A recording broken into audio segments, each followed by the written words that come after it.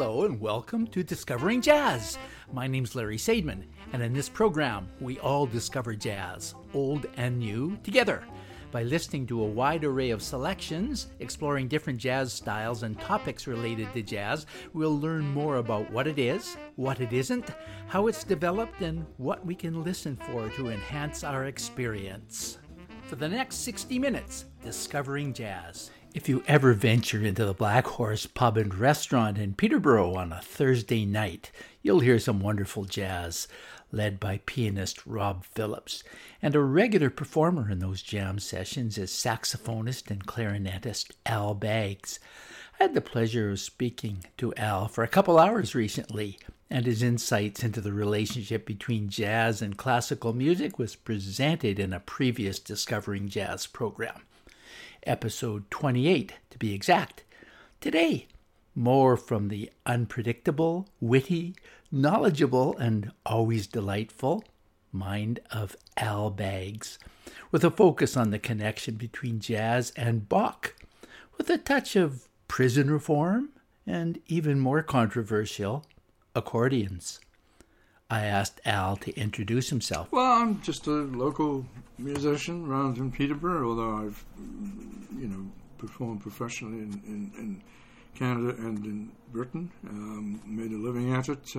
Did a lot of entertaining around retirement homes, for example, in my later years, but I've played with lots of bands over the years and lots of local musicians, and generally I've had a ball. It's a great vocation, music. I've been in and out of the profession, doing other things, writing and medicals and science and that sort of things. But, wow. But music is the mainstay. My father was a brilliant accordionist who actually made his own piano accordion and took an axe to it when his own father, they had a wonderful relationship. My grandfather painted my father's accordion red because he thought it would look nice in red. Dad was so furious he took an axe to it. Well, I don't know if Bach ever played a red accordion, but here are the Swingle Singers with their swing rendition of Bach's Fugue in G minor.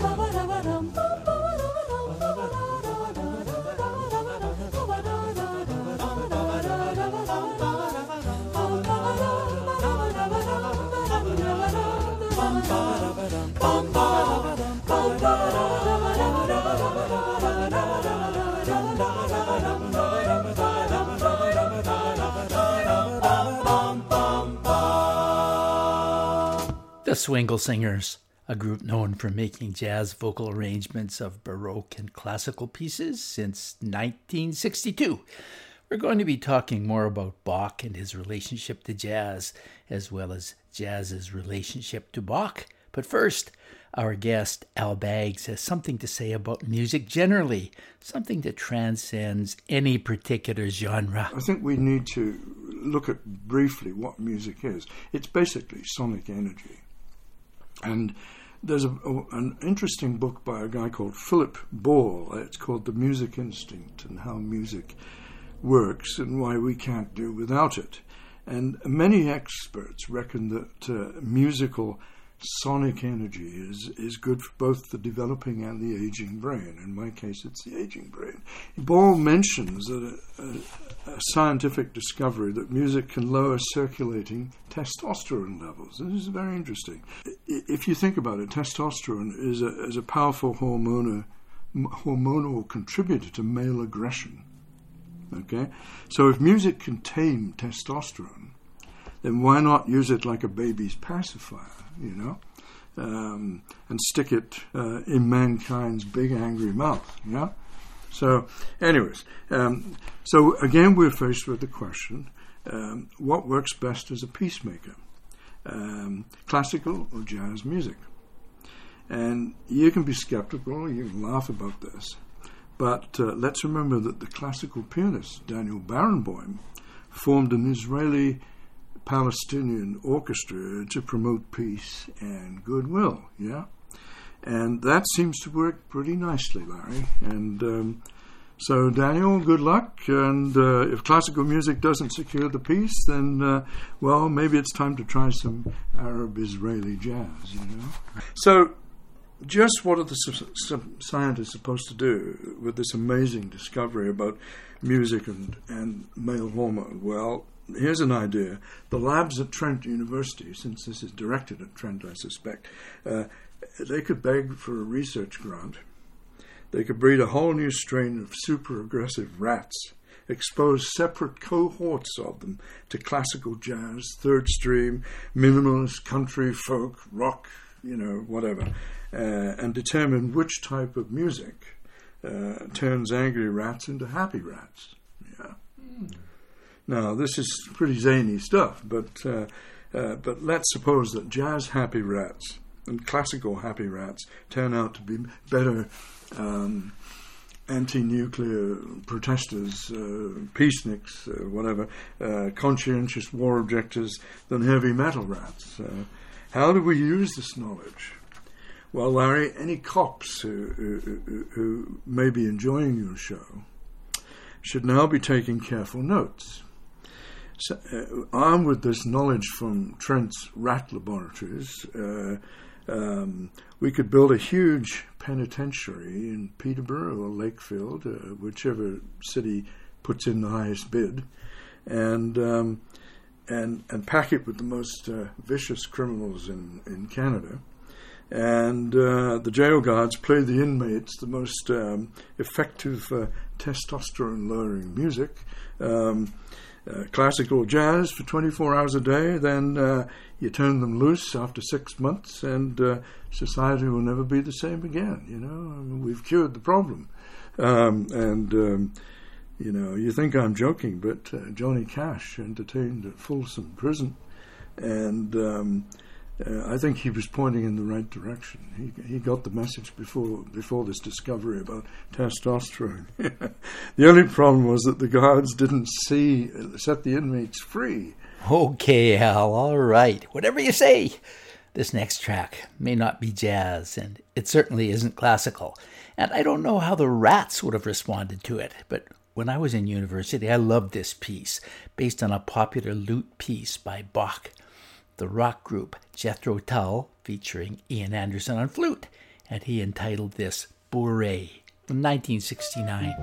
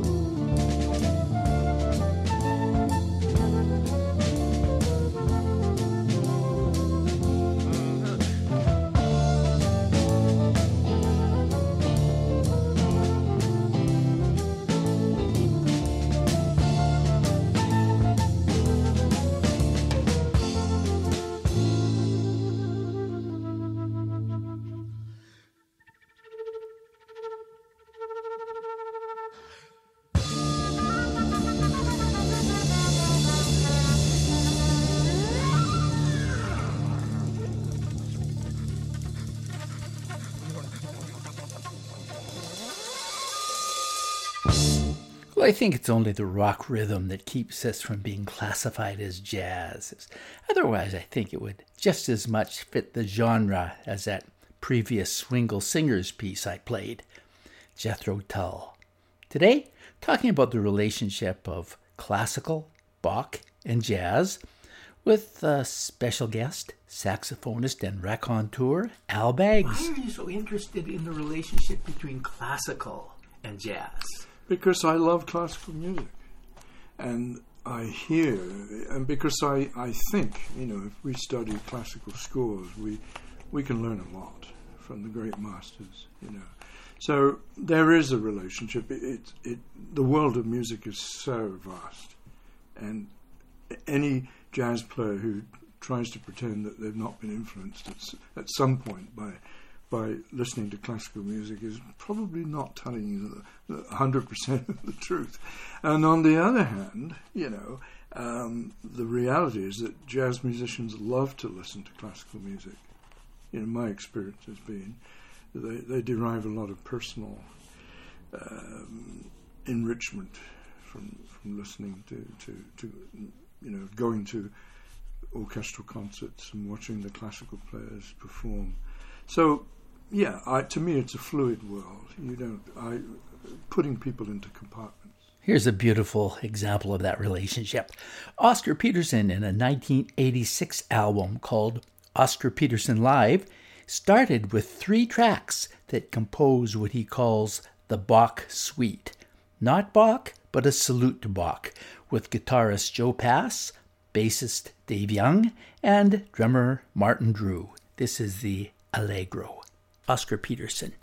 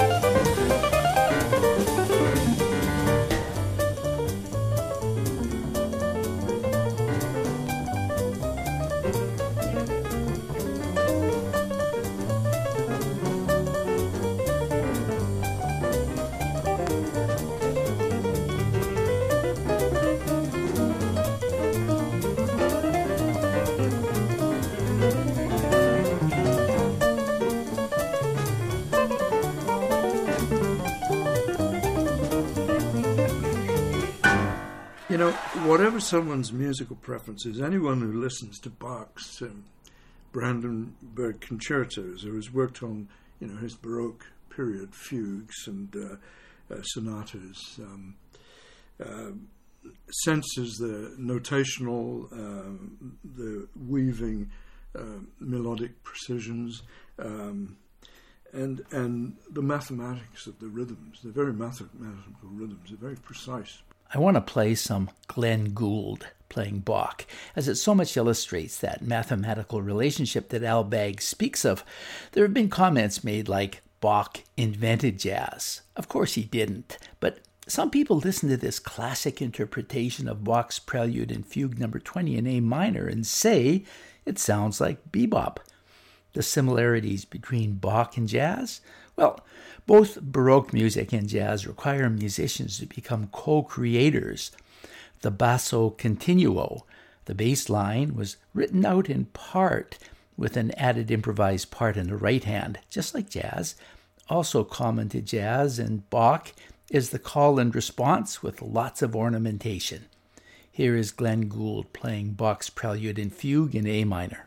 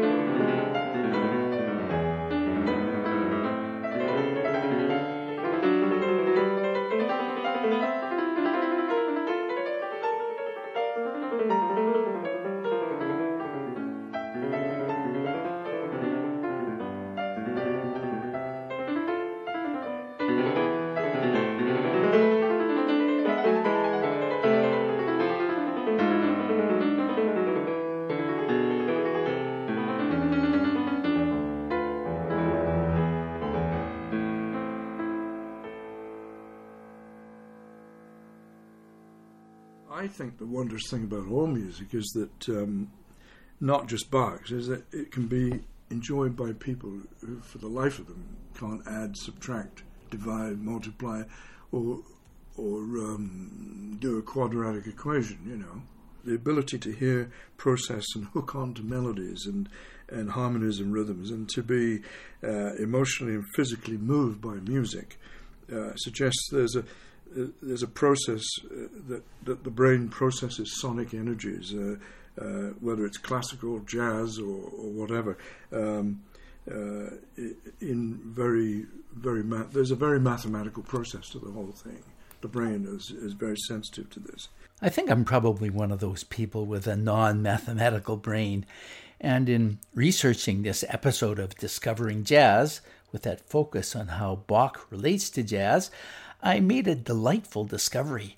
He's a Ukrainian pianist named Dmitry Nedich, and this is a live recording from 2012 at La Gaîté Montparnasse Theatre in Paris, and with his trio of Damien Nueva on bass and Arthur Allard on drums, he plays a very interesting jazz rendition of Bach's Concerto in A minor.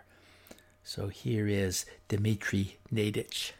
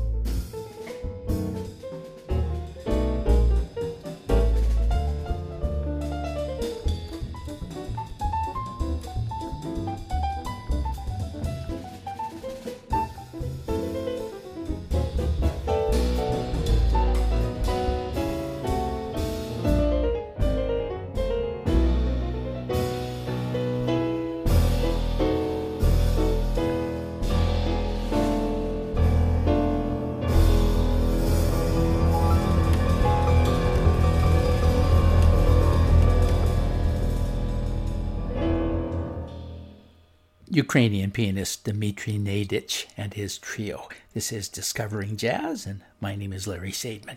One of the best-known proponents of the classical jazz pollination is John Lewis and the Modern Jazz Quartet.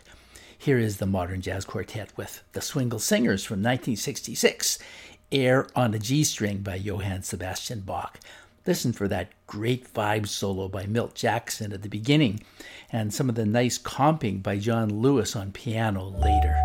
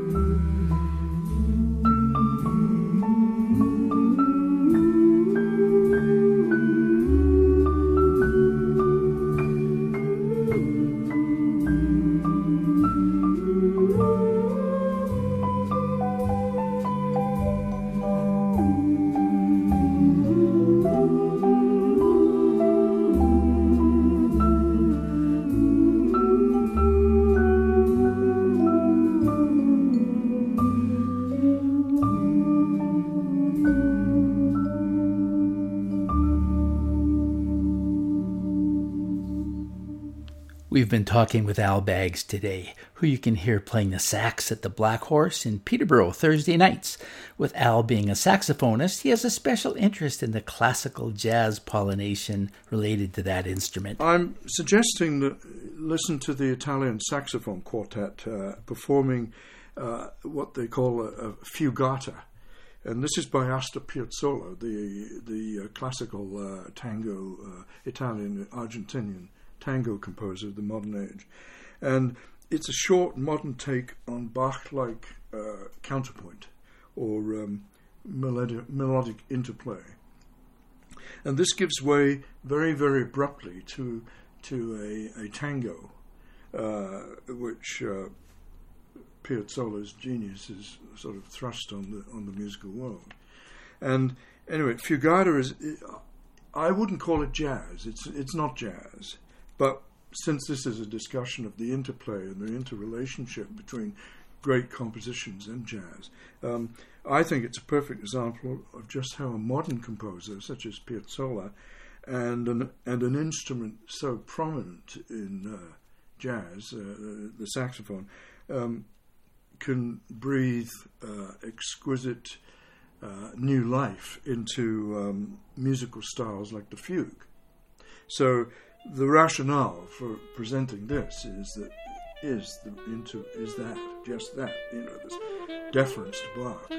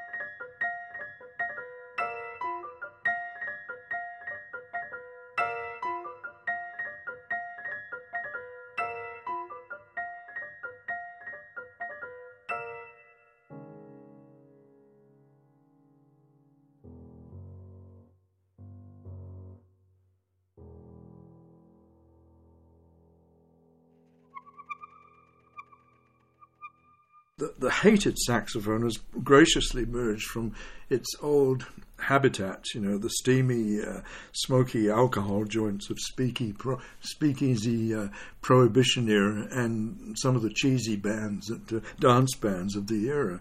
And the saxophone has actually emerged onto the world's respectable music stage. A sample of how Bach is being, the alto saxophone delivers some Bach. This is an example from Michael Garson's Bach Prelude, and it features an American saxophonist, teacher of music. His name is Gary Foster, playing alto sax.